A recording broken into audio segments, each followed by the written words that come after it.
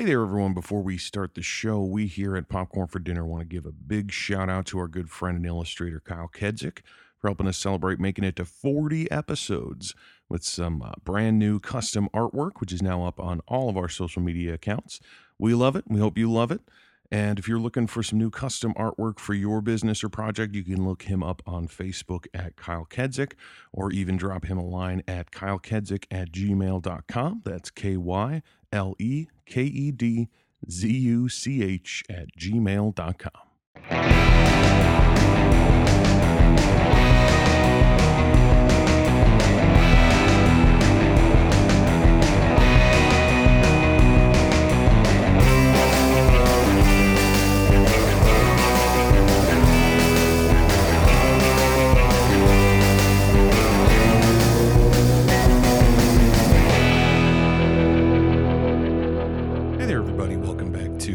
For dinner. This is Jeff and Callie. Ensemble Movie Month moves into week 2 with a movie that I know the both of us have been waiting to see for quite a while. Essentially, since the first trailer was released. Yeah, and I don't even recall exactly what happened, in terms of not going to see it. And then, we started doing this and we were like, oh, well, we should hold on to it for an episode at some point. And then it just kept getting pushed and pushed and pushed. And finally it's like, okay, here we go. Yes. Now is the time.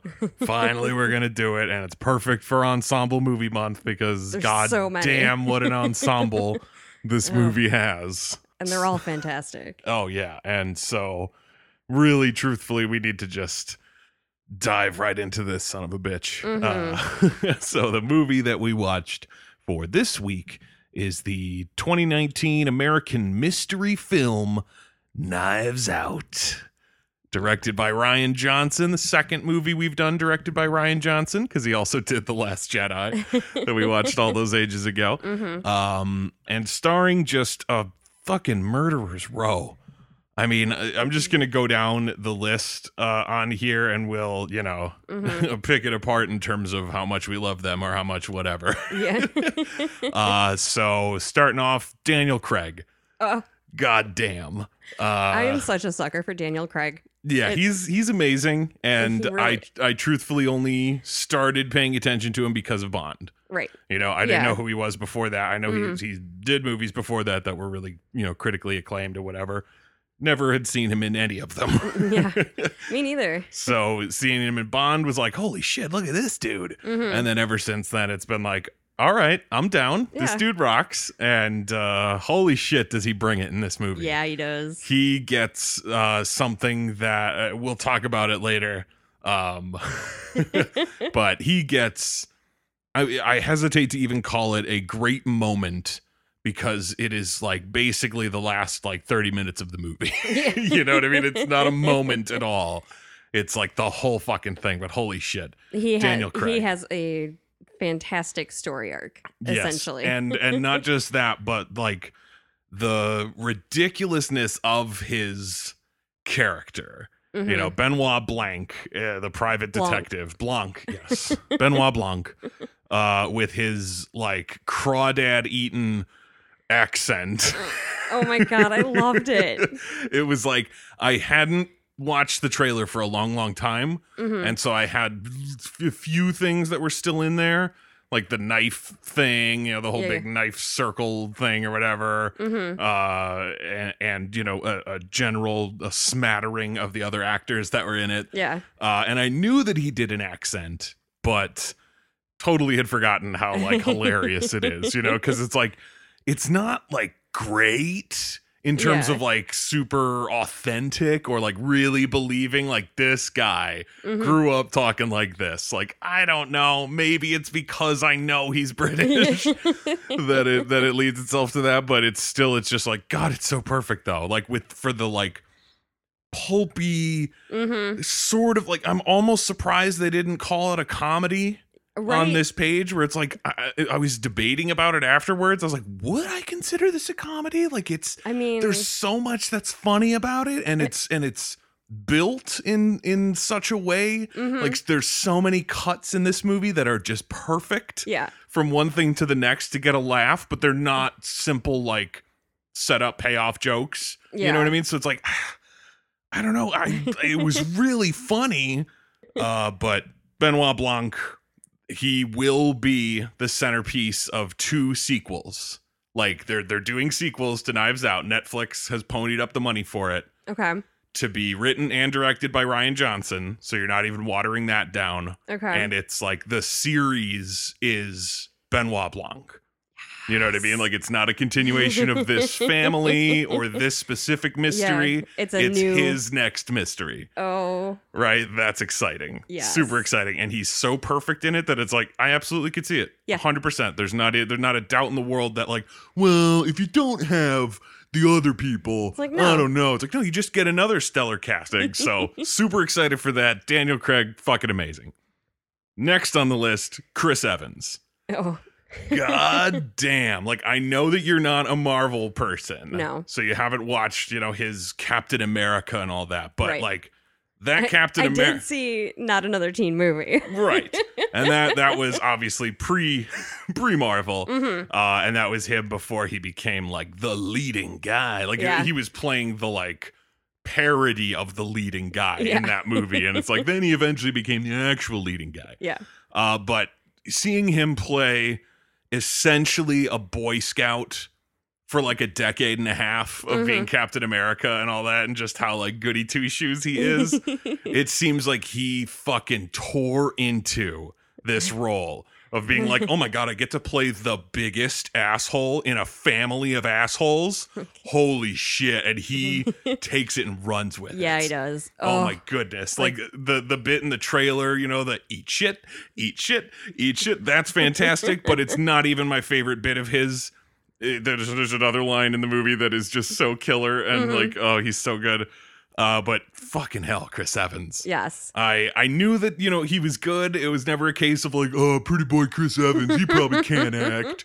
You know what I mean? Like, nah, Yeah. he clearly can. He just, has chosen to be Captain America forever. And make billions of dollars from it, I'm assuming. Oh, yeah, probably. But, like, now that's over. His Captain America is donezo. So Okay. he's out of those movies. So now he gets to go be an actor? Yeah, right? He gets to go do some more yay. fun stuff. But holy shit, Chris Evans. We have a Popcorn for Dinner alumnus that I had forgotten about in Ana de Armas, who plays Marta. She is Miles Teller's girlfriend in War Dogs.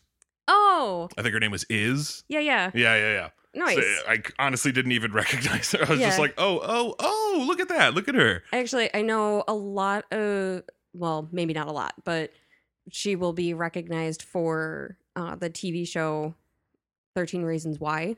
Oh, okay. I was And- going to say she's in the new Bond movie. Oh, nice. Because she worked so well with Daniel Craig that they were like, we should do this. This is amazing. That is awesome. And it's so funny too, because like she winds up being like the main character of the movie, not really knowing that ahead of time, especially because the trailers really don't spell that out at all. Yeah. She's just kind of there in amidst all of these other people. Like when you look at the list and it's like, oh yeah, Ana de Armas, yeah, maybe she's been in some stuff and she's a little more like recent maybe. But like she is possibly the bottom of the barrel of this ensemble, which is wild that she's the bottom of the barrel because she's not at all, all that low down. So it's kind of wild, like how many fucking people are in this movie, including Jamie Lee Curtis. Yeah. Holy shit. I mean, barely anything else needs to be said because she's basically always amazing. I love Jamie Lee Curtis so much. I am so excited to see her play Tannis in the Borderlands movie. I'll bet you that will be the best part. It probably will.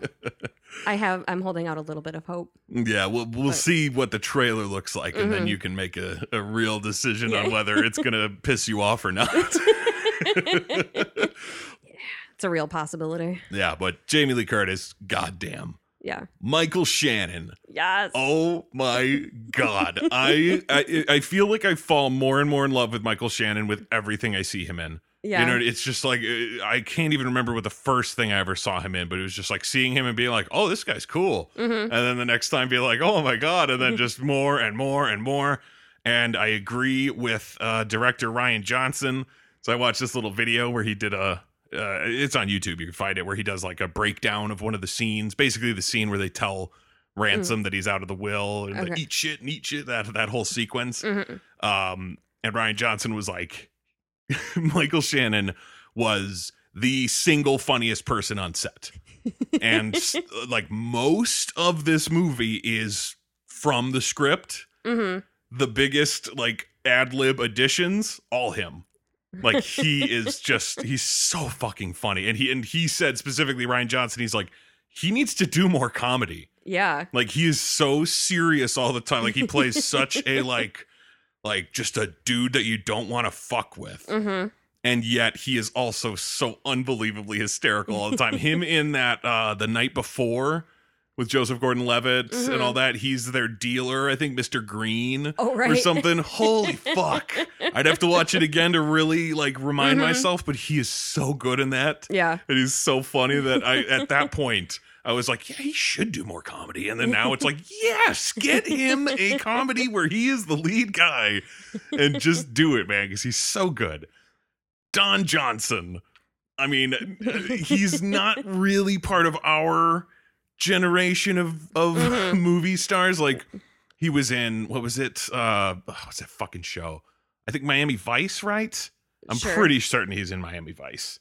Or Hawaii Five-0. No. It was Miami Vice. And then in the 90s, he was Nash Bridges, which I only really remember as a name. Like, I'm pretty certain it would be like, I'd be watching a show, and then a commercial would pop up that would be like, up next, Nash Bridges. And I'd be like, anyway, and change the channel. Where's Simpsons? Yeah, exactly. I'd never watch it, but I do remember him and love him in Django Unchained. He's Big Daddy at the plantation when they go to get the Brittle Brothers and whatnot. Like, he's so good in that. He's almost just as slimy and shitty in this. But I thought he was fantastic as well. Toni Collette. Literally will watch anything with Toni Collette in it. Absolutely. She's so fantastic. And another little blurb from Ryan Johnson where he was talking about like, yeah, and she had just finished doing Hereditary before this movie, and so she was really excited to be the like sort of bubbly airhead like California girl kind of character. He's like, it was just a little less heavy, just a little bit than Hereditary. And it's so perfect. Like she can completely play both of those sides, and I believe them completely. And she's just she's so captivating. Good. That look on her face when she asks Daniel Craig, like, has something changed? Or can we not ask any questions? And he's like, no. And she's like, no, nothing's changed, or no, we can't ask any questions. And her face kind of like just drops into that like stupid look. Like, like mouth agape. Yeah, it was so killer. I fucking love that. Lakeith Stanfield as the detective. It was fantastic. I obviously, we both saw him in Get Out. And I know he's been in some other stuff that I cannot for the life of me think of right now. I mean, I know he's been in stuff that I haven't seen. Like he's in Uncut Gems that we haven't watched yet. Yep. I did watch Sorry to Bother You, which was fucking, that's a ridiculous movie, and he's great in it. But and I've never watched Atlanta either, the show, the Donald Glover show. Yeah. Haven't watched it, heard great things about it. I feel like that's going to be one of those ones where it's like, is it over? Is it done? Now I'll watch all of it. Yeah. Binge it all in 2 nights. Exactly. That's sort of how I roll with that stuff. But him, super great. Catherine Langford as Meg, the one daughter. She's really great. I haven't really seen her in anything else. She was in some movie called Love, Simon, which sounds like it was probably written by Nicholas Sparks. Yeah, that sort of vibe if it wasn't. I know about Love, Simon. Okay. Jaden Martell, who plays Ben, the little Nazi kid. So fucking unreal to me because he is Bill. He is Bill Denbrough in It and It Part 2. Okay. Like the lead kid, like the bravest 11-year-old in the world, you know what I mean? Like the hero kid. He's so fucking believable as just this like great kid who loved his brother and wants to like avenge what happened to him, and he cares about his friends. Yeah. And he's just like this really, emotionally mature, sweet kid. And then I saw him in a movie called The Lodge, and then there's him in this movie, and he is a fucking little monster. Yeah, he and is. it's amazing because I like watching him in those It movies. I was like, I don't think I'll ever be able to see this kid as anything but like good old wholesome Bill. Yeah. And it's like, oh no, actually, I think he might be better as the little monster because Yeah. holy fuck. Yeah. It's so effective every time. And he is such a little bastard. And apparently that one line that I'm sure you heard when they're all yelling at Marta was a line he came up with. And Michael Shannon heard it while they were all yelling and brought it up to Rian Johnson and was like, you need to have him say it again, clearer, so that it can be in the movie. When he yells at Marta, like you disgusting little anchor baby. Like, he came up with that. Like, him being so in character, he was like, what would he fucking yell at her? Or what would he call this immigrant girl? And he yelled that out, and Michael Shannon was like, that's perfect. Oh, get him. Just do that again.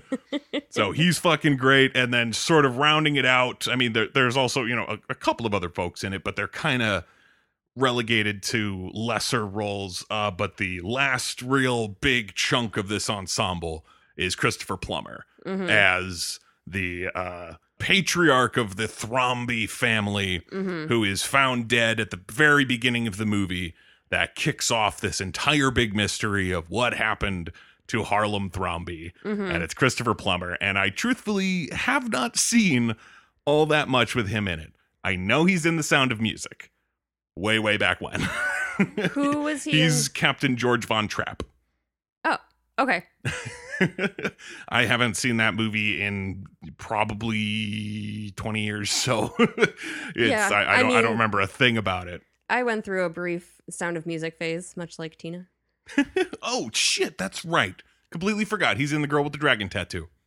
I knew he looked really familiar, like more familiar than I remember you from this movie. From way back when. I remember you from the movie from 1965. Yeah. You look exactly the same. Yeah. Somehow. How did you do it? Yeah.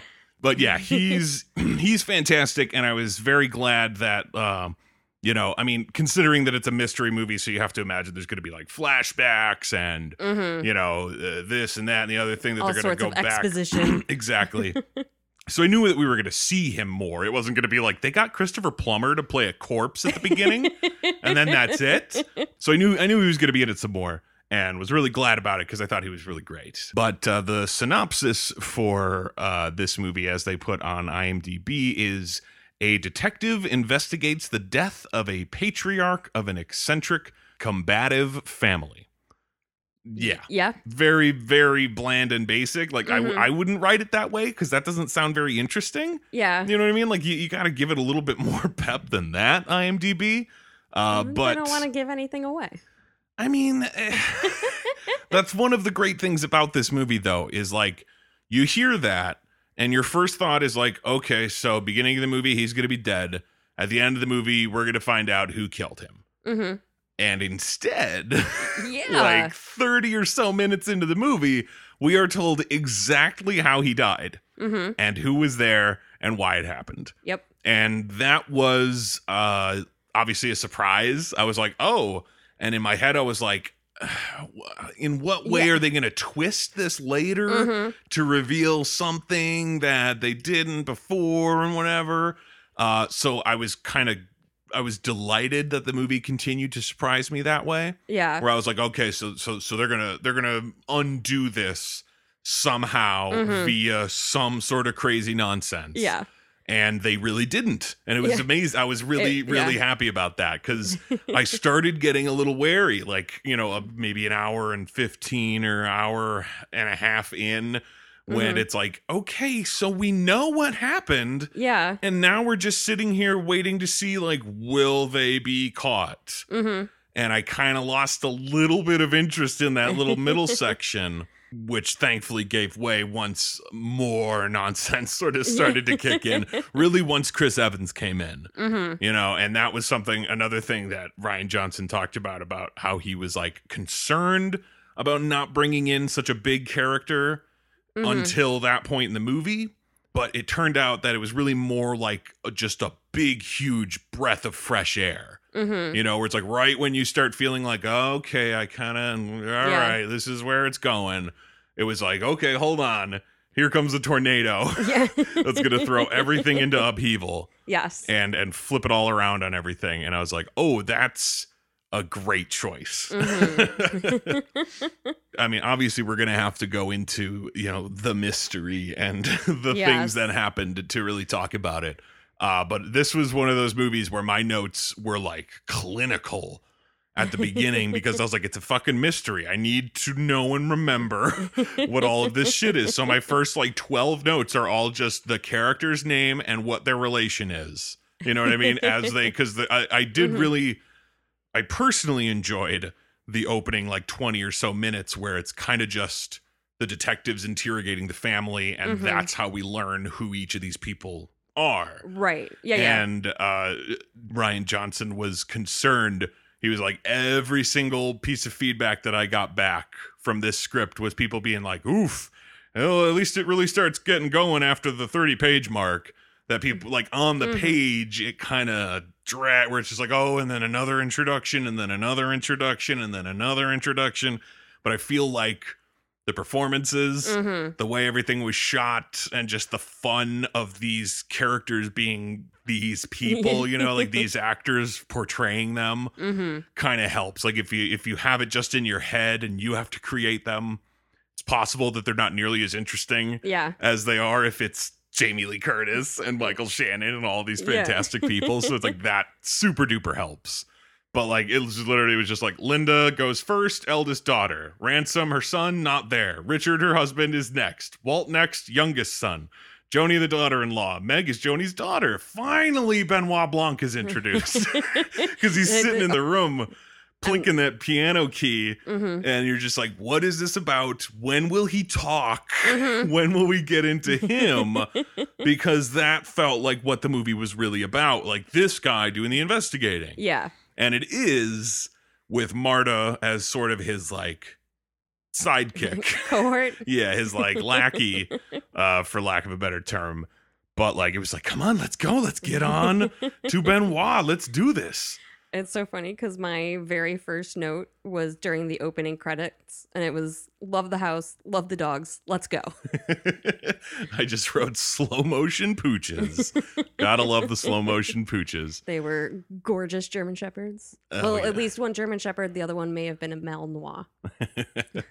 Oh, man. But I was a little confused at first, and I was glad it didn't take too much time to get it figured out and sort of like, all right, and we're back into the story. When it cuts to Marta, you know, like in her house with her mom and her sister and blah, blah, blah. Did you catch the show that her sister is watching? Could you hear the actor's voice? No. Because I was listening to it and I was like, it has to be, yep, it definitely is. And it is Joseph Gordon-Levitt. He's in like all of Rian Johnson's movies since he was in Brick. He either has a bigger part like Looper or a small part. He's in The Last Jedi as one of the alien dudes. Like you can kind of hear if you listen like, oh, that's him doing a goofy alien voice. So I was like, he's got to show up somewhere in some way, and that was it. It was him on the show on her laptop. But I was like, okay, why is this rando invited to the estate? You know, like it seemed like the fun of this was going to be this ridiculous family. Yeah. And I was a little concerned, honestly, like, who is this? What does this have to do with it, really?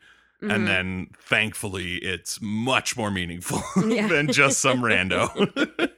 She's his nurse who's been taking care of him and is kind of the only person who's actually like sat down and talked with him and listened to him in a long time, it seems. Yeah, like the only friend he has, essentially. Yeah, and everyone else in his family is sort of very self-involved and only there for money. Exactly. And she's clearly like, she, you know, obviously I'm sure she gets paid, but she's not there like, oh, because he's a rich guy and he can give me lots of money. Yeah. And so when it turns out that she is the one who causes his death, like there's all this talk, you know, they've ruled it a suicide. And then Benoit gets hired anonymously to come investigate. And it's like, okay, that's a fun hook. So You know? they do say Benoit saying that he doesn't know who hired him comes before the Marta reveal. I made a note at that point making a prediction. I was wrong. I've got a few of them in here too. I had made the bold guess that Harlan was the one that had hired him. Mm-hmm. Oh yeah. Like, yeah. It seems like the thing to do. He's a mystery writer. This is like a big, huge game to him. Yeah. That was definitely in the back of my mind for a lot of the movie. It was like, Harlan did this. Yeah. Harlan absolutely did this. So when they show him slash his throat, it was like, okay, so I guess that's not the way we're going with this. Like, Well, all right. That one was wrong. All Yeah, that right. one was definitely wrong. And it turns out that she mixed up his medications, that he had one medication that was fairly, benign and whatever, that she would give him a whole shitload of. Yeah, 100 milligrams. Yeah, 100 milligrams. I was reading, some stuff about that where it was like, even that drug at 100 milligrams would kill this man eventually. Like, that's not, you could not do it that way. But for the sake of the movie, 100 milligrams, perfectly safe for this guy. And then she would also give him some morphine, a small dose of morphine to get him through. 3 milligrams. Yeah. And so she swapped the bottles on accident. They fell off the table. She grabbed the wrong one. She looked at the label afterwards and realized, oh my God, I gave you 100 milligrams of morphine. And Harlan is so cool about it. Yeah, he is. Like, all right. Just like slowly and methodically, like, okay, well then what happens from here? Like, what do we do in this case? She keeps talking about how she's trying to find the like antidote, essentially, like Nazapram or something like yeah, that. and that it's not there. And so when he realizes that it's not there and that there's no way an ambulance would get to him in time, and that Marta will be like, charged most likely, if not for murder, then for like malpractice or for whatever the heck it would be. I know they also make a mention that she's not like hired, like through a nursing agency or anything like that, that she just like is a nurse and he hired her personally. Yeah. So it's like that probably carries charges of like, you're practicing medicine like this. You shouldn't be. Like, so it's like she would be in so much trouble. Yeah. And he loves her. So he's like, okay, this is what we're going to do. Yeah. And it's so fun how like 30 minutes into this movie, Harlan and the movie, showing it over his voiceover, explains exactly how he was killed and how she escaped and covered her tracks and made sure that she couldn't possibly be a suspect. Yeah. And all of that stuff. And it just shows it to you. And you're like, oh. Yeah. So there has to be more. Like, I'm sure that there were some people probably, I've talked about them before, these random people in the world who are just so fucking impatient, who probably as soon as that happened, were just like, well, what the fucking point of watching the rest of this movie? They already showed us what happened. And the kind of people who can't be like, doesn't that make you think there's probably more? Yeah. Like if they blow the load on this right here, that there has to be another load down the line to blow.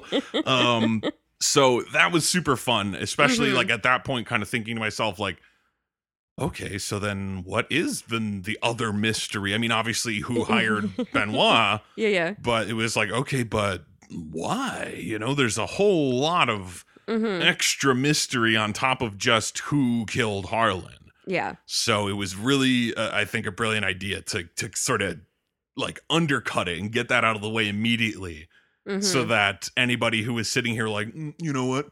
I think I know what happened. I bet you that they, climbed out a secret window or did this or that or blah, blah, blah. And then the movie's like, okay, yeah, that's exactly what happened.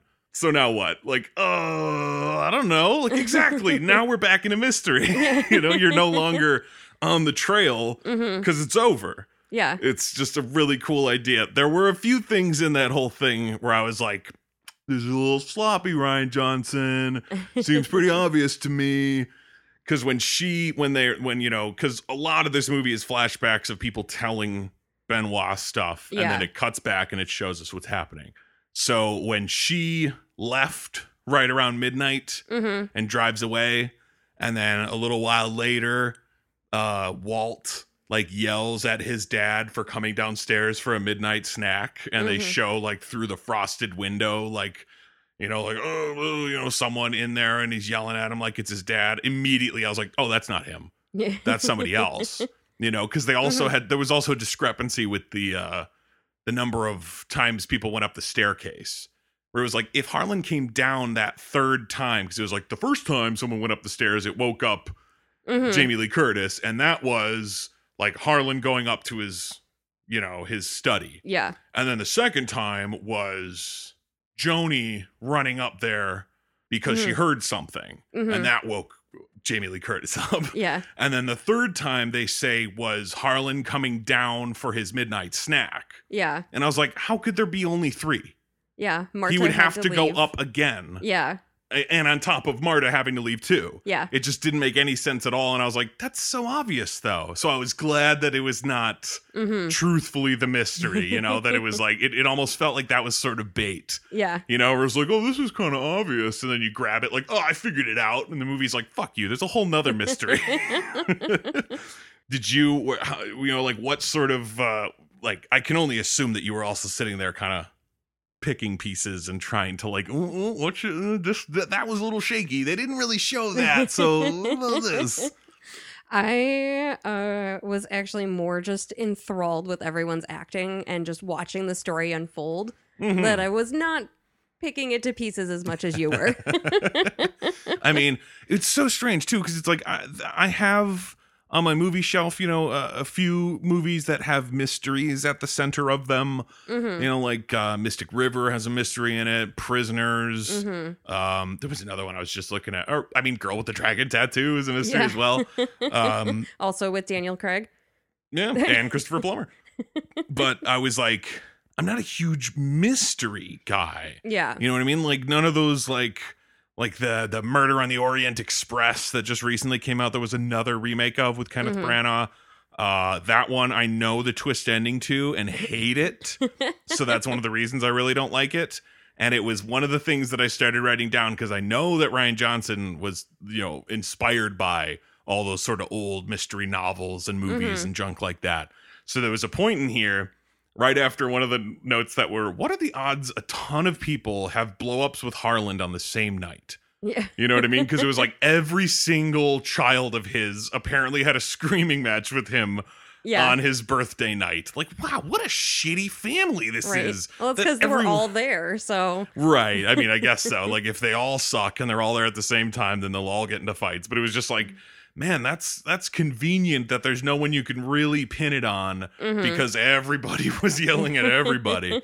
But I guess that's kind of the point. Like, they all suck. Yeah. They're all yelling, so it makes them all suspects. But shortly after that, I wrote, this better not be the entire family did it kind of ending. Yeah. Because that's, I mean, spoiler alert, that's what I fucking hate about Murder on the Orient Express. It's like a guy gets murdered on the train, Inspector... I don't even know his fucking name. Like he's trying to figure it out. Like, who could have done this? Who killed this man? Nobody knows. Everyone's a suspect. And then at the end of the story, it's like everyone had a small part in murdering this guy, and they're all covering it up. And I hate that. There's something about it that sucks to me. It's such a cop-out. Yeah, it's just very unsatisfactory. So I was really hoping that would not be the way that this movie goes. Yes. Super, super glad it wasn't. But it was a very real concern. For a brief period of time, I was like, they all suck so much that it's possible that they all did this together. Oh, yeah, sorry. Right here I wrote, whoever came down the stairs after Marta wasn't actually Harlan. I'm calling it now. As soon as I saw it happen. That's because it's Marta. Yeah, exactly. And just since the next note brings it up, it's a big important part of Marta that I wasn't in love with, I'll tell you. Oh. I thought it was just a skosh too far slapsticky absurd that she literally vomits if she lies. Yeah. It's just too much. You know what I mean? Like, it's not a real thing. Yeah. You know what I mean? Like, I don't care how much, how good of a person she is or whatever. That's just not a thing. Yeah. There's no possible way. So it's annoying that it's like used as a proof of stuff. Mm-hmm. And it's especially lame later when it's miraculously averted long enough to trick someone. Yeah. You know what I mean? Right at the end where I was like, she's totally lying right now, but she's going to not puke so that it tricks them. And then she's going to puke. And it all happened exactly like that. And I was like, I don't know. I didn't like it. Yeah. At least not that much. I mean, I was fine with it. I was gonna say it all depends on, personal taste and just like how much you felt it like lined up with the rest of it with, it gets kind of silly at times, but so does everyone else in the movie, that's though. just crazy. Well, no, that's what I'm saying. It's like the whole movie gets silly at times, but that feels like an extra step in the direction of like, oh, that's convenient. Yeah. That this person in the investigation can't lie without puking. Wasn't a huge fan of it. But either way, I wrote down earlier and I called this, and this made me feel a little bit better about it. Well, I didn't call it. I called it, but I was wrong. But it made me feel better about it long enough to sort of forget about it and maybe forgive it a little bit. But I was like, how much you want to bet she's lying about puking while lying? You know what I mean? Like maybe she has the ability to make herself throw up. Yeah. And therefore uses that as a tool to be like, oh, if I lie, I throw up. Oh, there it goes. You know what I mean? Like to try to fool them. And I was a little bummed that it didn't happen that way. But I was so sort of into the rest of it that it didn't like register as like, oh, they fucked it up. It was just like that kept me going through the movie long enough to be like, whatever, who cares? Okay. This is another tough one to talk about because of the fact that like the movie there is forward moving plot of this movie at the same time as a shitload of flashbacks and like redoings of flashbacks from either different perspectives or with like new actual knowledge in place of old knowledge. I think one of my favorite bits of that was at the beginning when they're all talking about like, oh yeah, we were here for Dad's party and it was great and all that. And Jamie Lee Curtis and her husband are sitting next to him when he's getting his cake. Yeah. And then when Walt is talking about it, it's him and his son hanging out next to him when he's getting his cake. And it's like they all remember being the favorite one sitting next to him when he gets his cake. So it's like, like, all right, these stories, they're probably not the whole truth, man. Which is really great. And I guess that's like the point of Marta's thing. Yeah. Where it's like, she will tell the exact truth, so therefore, her version can be believed while everyone else's can't. So like, that's how you decipher what was going on and this and that, whatever. But I also loved the like duplicitousness of the family. The fact that multiple people tell Marta that they wanted her at the funeral, but they were outvoted. You know what I mean? And it was like several different family members said that to her. So it was like, none of you wanted her there. Yeah. Clearly. None of you even know where she's from. Yeah. That was also hysterical. All the different countries they assumed that she was from. Ecuador and Brazil. And, Paraguay. Yeah, all sorts of crazy shit where it was just like, I was looking into it and it's like, she never says it. Yeah. Her family never says it. We truthfully don't know where her family is from. Right. But all of these fucking idiots think they know because they're just racist assholes who assume like, oh yeah, she's from like what, like Paraguay or some shit, who knows. Yeah. Like, bring her into a political discussion about immigration. Yeah, which like I'll give that scene props for the fact that it was like, yep, that's what this fucking discourse always sounds like. But I was not having fun watching it. No. And I was like, I could have done without this. Like as much as a lot of it is indeed part of like the themes of the story, like these people who like they assholes. Talk about, well, right, but like they talk about how, hardworking they are and built from the ground up. And you find out that even Jamie Lee Curtis's character, who seemed fairly on the level, is like, oh, wait, she got a huge fucking loan from her dad to start the business that she so proudly flaunts as self-made. Yeah. Oh, they all suck. That was when I realized that.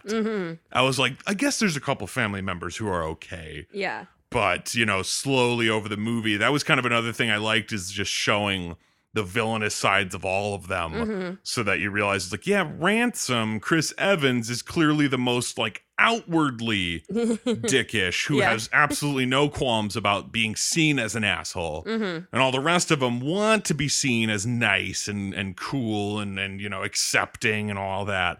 But deep down, they're all full of shit too. Yeah. That moment during that argument about politics and everything, when Don Johnson just gives Marta his empty plate, like he thinks she's the help. Yeah. Like she's the nurse.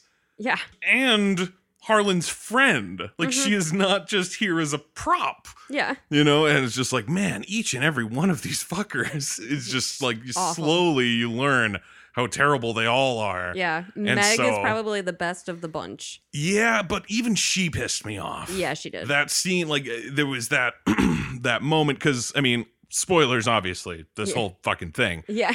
But midway through the story, and this is something that I definitely want to talk a little bit more in depth about in terms of like getting it straight, because there were a few things about it that they didn't necessarily confuse me, but I was like, did they acknowledge this part of it? Or was it just sort of forgotten about or whatever? But midway-ish through the movie, they read the will.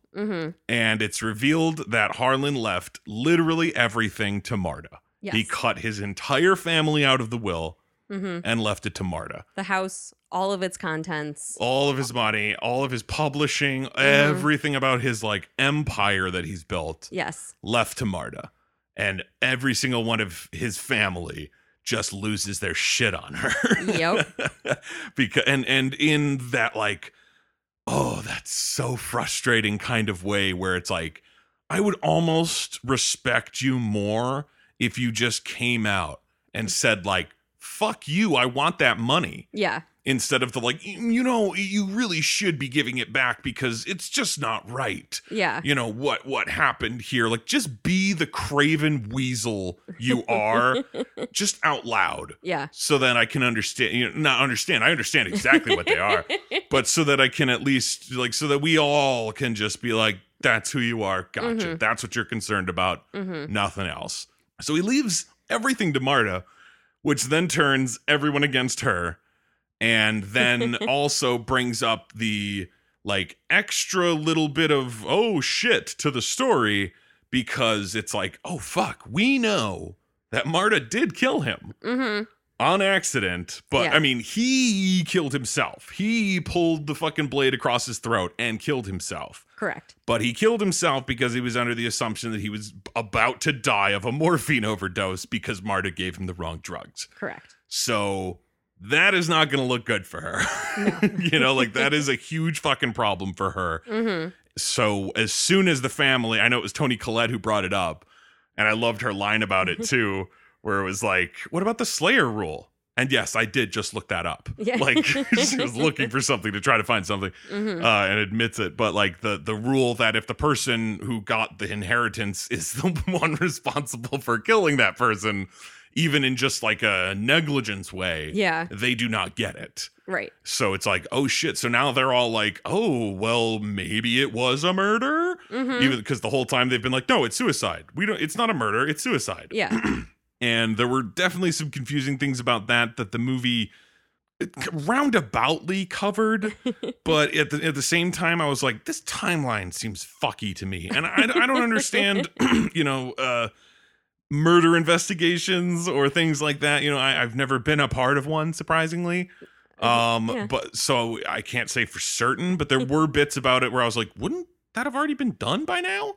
Like, how was that not noticed? Like, essentially the fact that he should have had 100 milligrams of morphine in him and that they had gone through the process of having a funeral and burying him and that hasn't come up yet. Yeah. That kind of boggled my mind. And then they kind of go like, oh, well, there's one little last thing. The little thing about the blood test. I don't know. They'll get around to it. Like, where it was like, that seems like that would be one of the first things they would do. Is be like, what was up with him? Was he like fucked up when he killed him? You know, like, what is this? And you'd think they would test that. Seems weird that it was left as like the last thing. We'll get to it in a couple of weeks. Like, what? Like, seriously. Really, you guys should have already known about this. But either way. So now Marta's got this big target on her back. We know that she did kill him. So now the investigation kind of pivots in this way of like, oh shit, okay, so will she get away with it? How will she get away with it? One of my favorite lines from Michael Shannon in the whole movie. Very simple. After the lawyer reads the will saying that everything goes to Marta, and his reaction is just, no. Yes, that is absolutely hysterical. He is so great at his like underselling everything. Oh my god, it's so great. There was another one. Oh, where the fuck is it? There was another line of his that was very similar. Okay, seriously though, what the hell?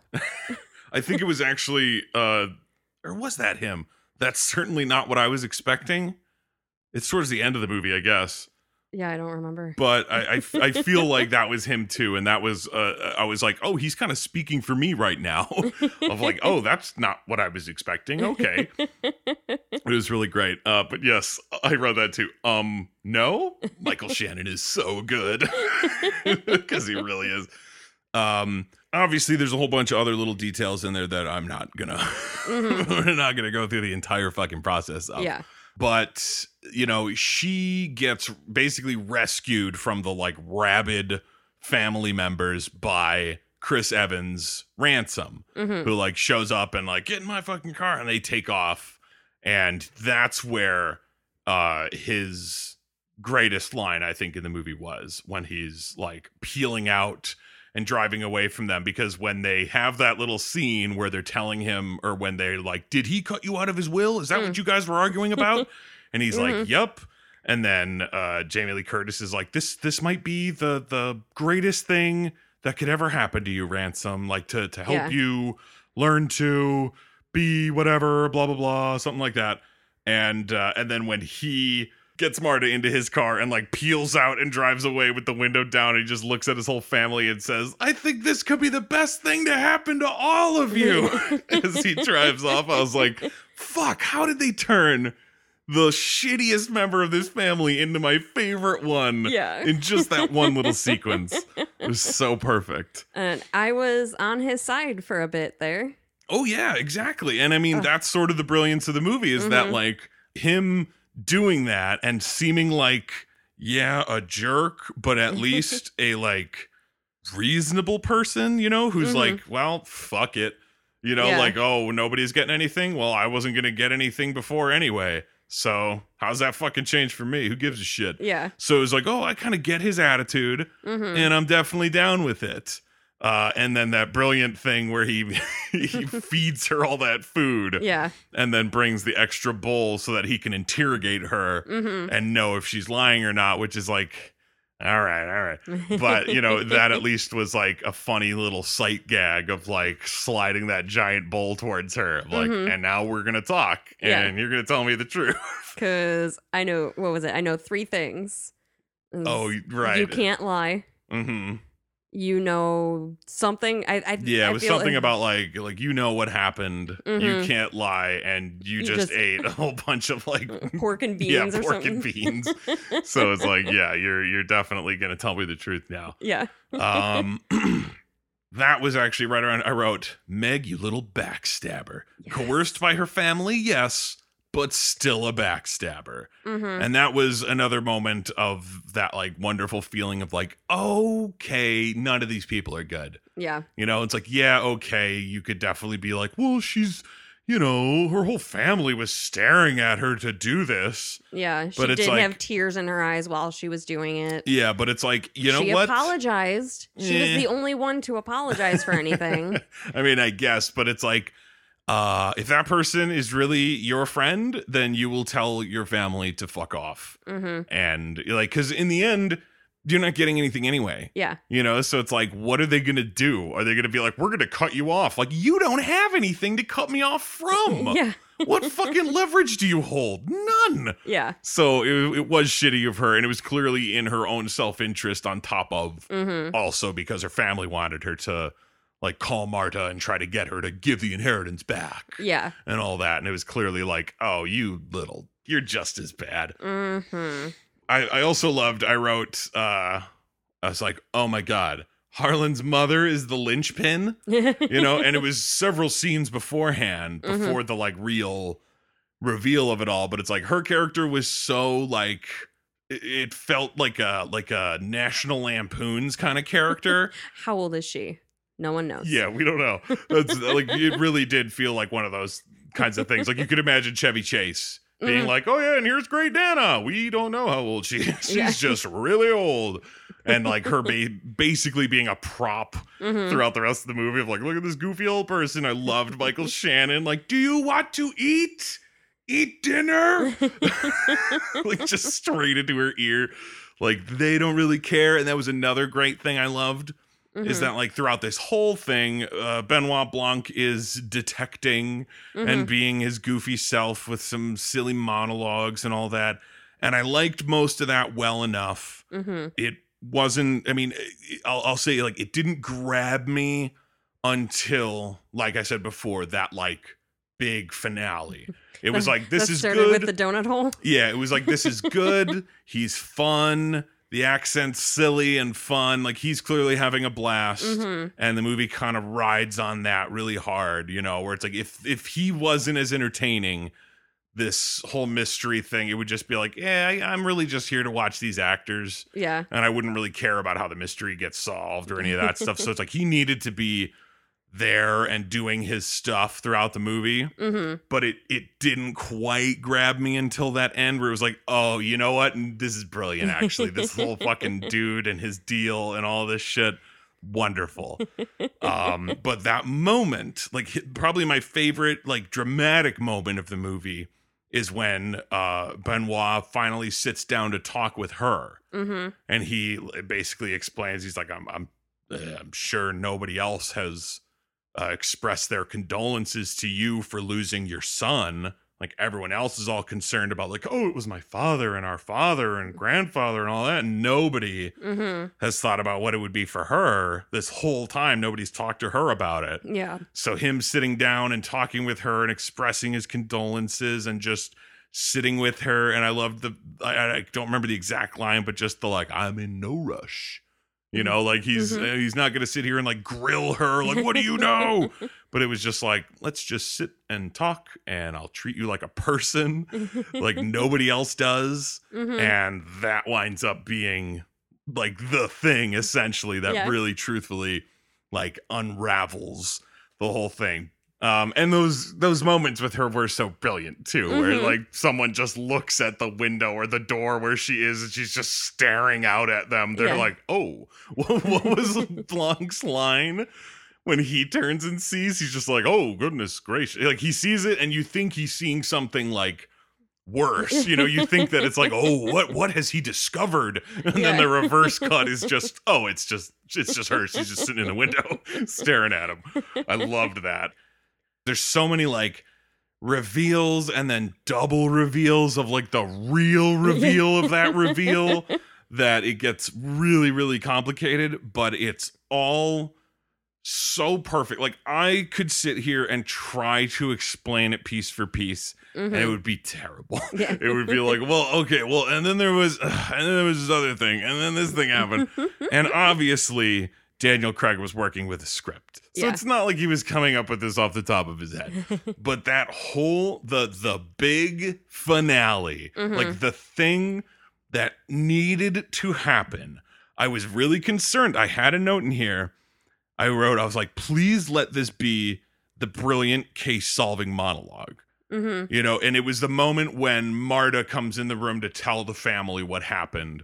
And then he jumps in and like interrupts it and takes her away. And then they move on to the other room.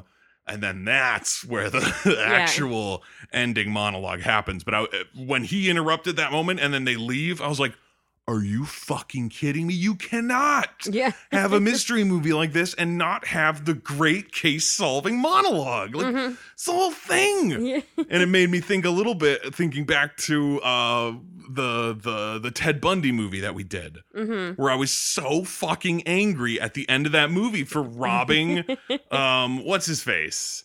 Jim Parsons. Yes. When it robbed his like defender or the attorney character it robbed him of having that big monologue of like why he's a monster and why he deserves to go to jail. And I was waiting for it, and they like cut over it and then kept going. And I was like, that's what you need. You need the like end of the case monologue.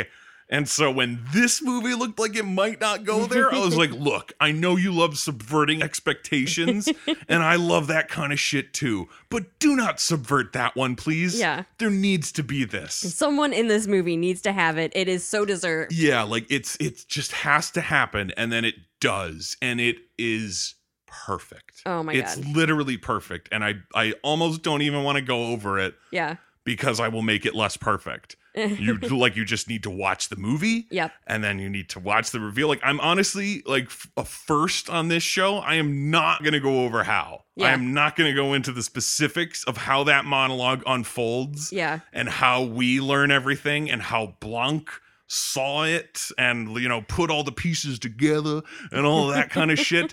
It's so good. It's so perfect. It's exactly what the movie needed. Yeah. In a movie where I was like on board, and then 45 minutes through, I was kind of wavering. Like, again, yes, it is a very funny movie, but the whole, like, that sequence where, like, once we know that Marta, like, gave him the overdose and whatever, and then she is, like, covering her own tracks while they're searching the grounds, I was like, it's a little too silly, and it makes Blanc seem dumb.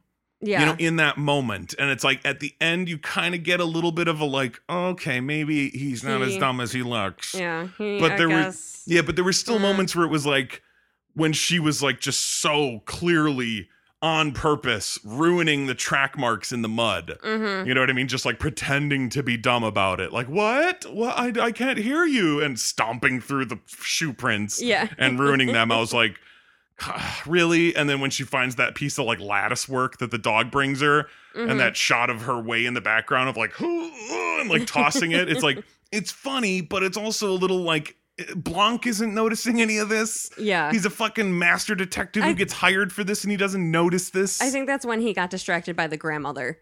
So I give him a break on that one. I mean, still though, it was just like, is this really how she's going to get out of this? Is because she's somehow smarter than this detective who is like apparently a great detective? So again, very glad that by the end, things get a little more cleared up. Yes. But it was like during that ride, I was afraid of where the movie was going. I was like, oh no. Oh, please don't make her somehow smarter than him. Yeah. Like, yeah, she's nice. And she's a good nurse and a good friend to Harlan and all that. But it's like, she is not a detective. She cannot cover her tracks in the face of a private investigator. Come on. Yeah. So very glad that all kind of gets, gets like squared away towards the end of it.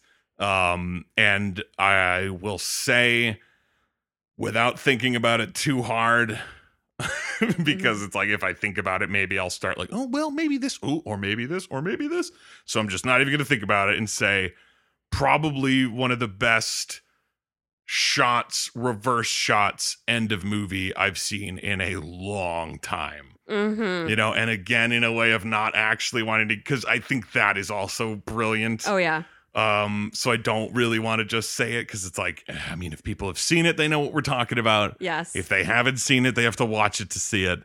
But it is just, it's one of the greatest, like, no words exchanged, just this shot, and the movie. Perfect. So good. I loved it. I thought it was fantastic. Yeah. Oh man, but there are some fantastic things throughout the middle of the movie that I definitely want to talk a little bit about. One of which was that like horrible car chase, like purposefully horrible car chase where it's like cop cars that are like supercharged and powered and can go super fast versus Marta's shitty little Hyundai hatchback. Yeah, where like I love that smash cut from the like cop car's accelerator, like, and then the like to her accelerator, like bang, like barely like it's clearly going slower than them. Like, oh my God. And that wonderful line of hers with the I am literally flooring it. Yeah. Like, he's like, can't this thing go any faster? But one thing that was hysterical, I read that Rian Johnson like specifically had Chris Evans call her Baby Driver. Yeah. Because he was like, he saw that movie, like everyone fucking did, because it's great. But he saw that movie and the car chases and the action in it. And he was like, we will never be better than this. And we will probably never match it. Yeah. So we just have to make the worst one. You know, like we have to make it the exact opposite, where it's like the driver is terrible and the chase is stupid. And I think even Lakeith Stanfield says after they find her, that was the dumbest car chase. Yeah, exactly. Like, that I thought was a brilliant little bit too, where it's just like, okay, someone did it so much better that there's just not even a reason to compete. So let's just do the worst one possible. Yeah. And yet it's not brilliant. A comedy. Yeah, right? Like, oh, it totally is. I will absolutely watch it again. Like, that's the brilliance of it, too, is like a mystery. A really great mystery is rewatchable. You know what I mean? Like, even when you know what's happened. Yeah. And to me, I feel like a lot of older mysteries, just due to the fact that, you know, movies from like the 60s and stuff, like they're really just not my bag. Movies really fucking changed. Yeah. You know, and I feel like a lot of folks don't really take that into account. They're just like, you know, old movies are just as good. Like they can be. Yeah. But as a whole, no. Movies have changed a lot. So like 60s and 50s and 40s, like all of those old movies was like before we really started making movies the modern way. Yeah. So like a lot of those old movies, they're not really my bag. And like if I watched a mystery that I'd never heard of, I'd watch it for the mystery and be like, oh, look at that. And then never watch it again. Yeah. This one, I could rewatch it a billion times, even knowing how it all turns out, because everyone is so fucking pitch perfect in it. Oh, yeah. It's so fantastic. Easily one of my favorite movies we've ever done for the show. Yeah. In terms of something that I'd never seen before. You know what I mean? We've done a few of like my favorite movies just because we have, and you know, they're on my shelf, so they're easy to pull down when we're in a bind and we need a movie to watch. But like in this case, it was like, okay, going into it thinking like it'll probably be pretty good. Like, I like Rian Johnson. I'm not one of those dipshits who was like, you ruined Star Wars, Rian Johnson. Like, wow, by making the best Star Wars movie since 1980? Oh, hot take. Anyway, you know what I mean? Like, I no reason to think that this would be bad. Yeah. And so going into it is like, I'll probably enjoy that. And then coming out of it like, I fucking love that. That was awesome. It was so much fun. So much fun. And like, I felt the 130 minutes. You know what I mean? Like at a certain point, I was like, we are not near the end, are we? Yeah. Like, even though we've been sitting here for a while, we're clearly not at the end. But it's sort of like, it's basically, well, yeah, it's basically this big long burn to like just once he starts monologuing, once he starts explaining to Marta about the donut hole in the donut hole, that's when it's like it just hits like light speed, and those last like 30 minutes are over in a flash. Yeah. And you're like, oh fuck, what? To the point that I was like, that wasn't 30 minutes of the movie. I mean, it might not necessarily be 30 full minutes, but like that chunk, according to Rian Johnson, was like 30 pages, which is typically a minute a page, roughly. So it might be less than 30, but that last chunk is perfection. It is so good. Yeah. I mean that in like, it flew by like it was like 5 minutes. Yeah. It's Daniel Craig and his foghorn leghorn accent. Yeah. Oh, so goddamn good. But I think that is going to wrap it up for Popcorn for Dinner for this week, because all it's going to be if we keep talking is going to be like, oh my God, remember when Toni Collette? Yeah. Oh my God, remember when Jamie Lee Curtis? Like, there's going to be too much of it. But honestly, full on recommend anybody out there who hasn't seen it. And if you feel like we haven't ruined enough of it, watch it. If you feel like we've ruined too much of it, watch it. Yeah. If you've seen it before, watch it. Yes. Just watch this movie. It's so good.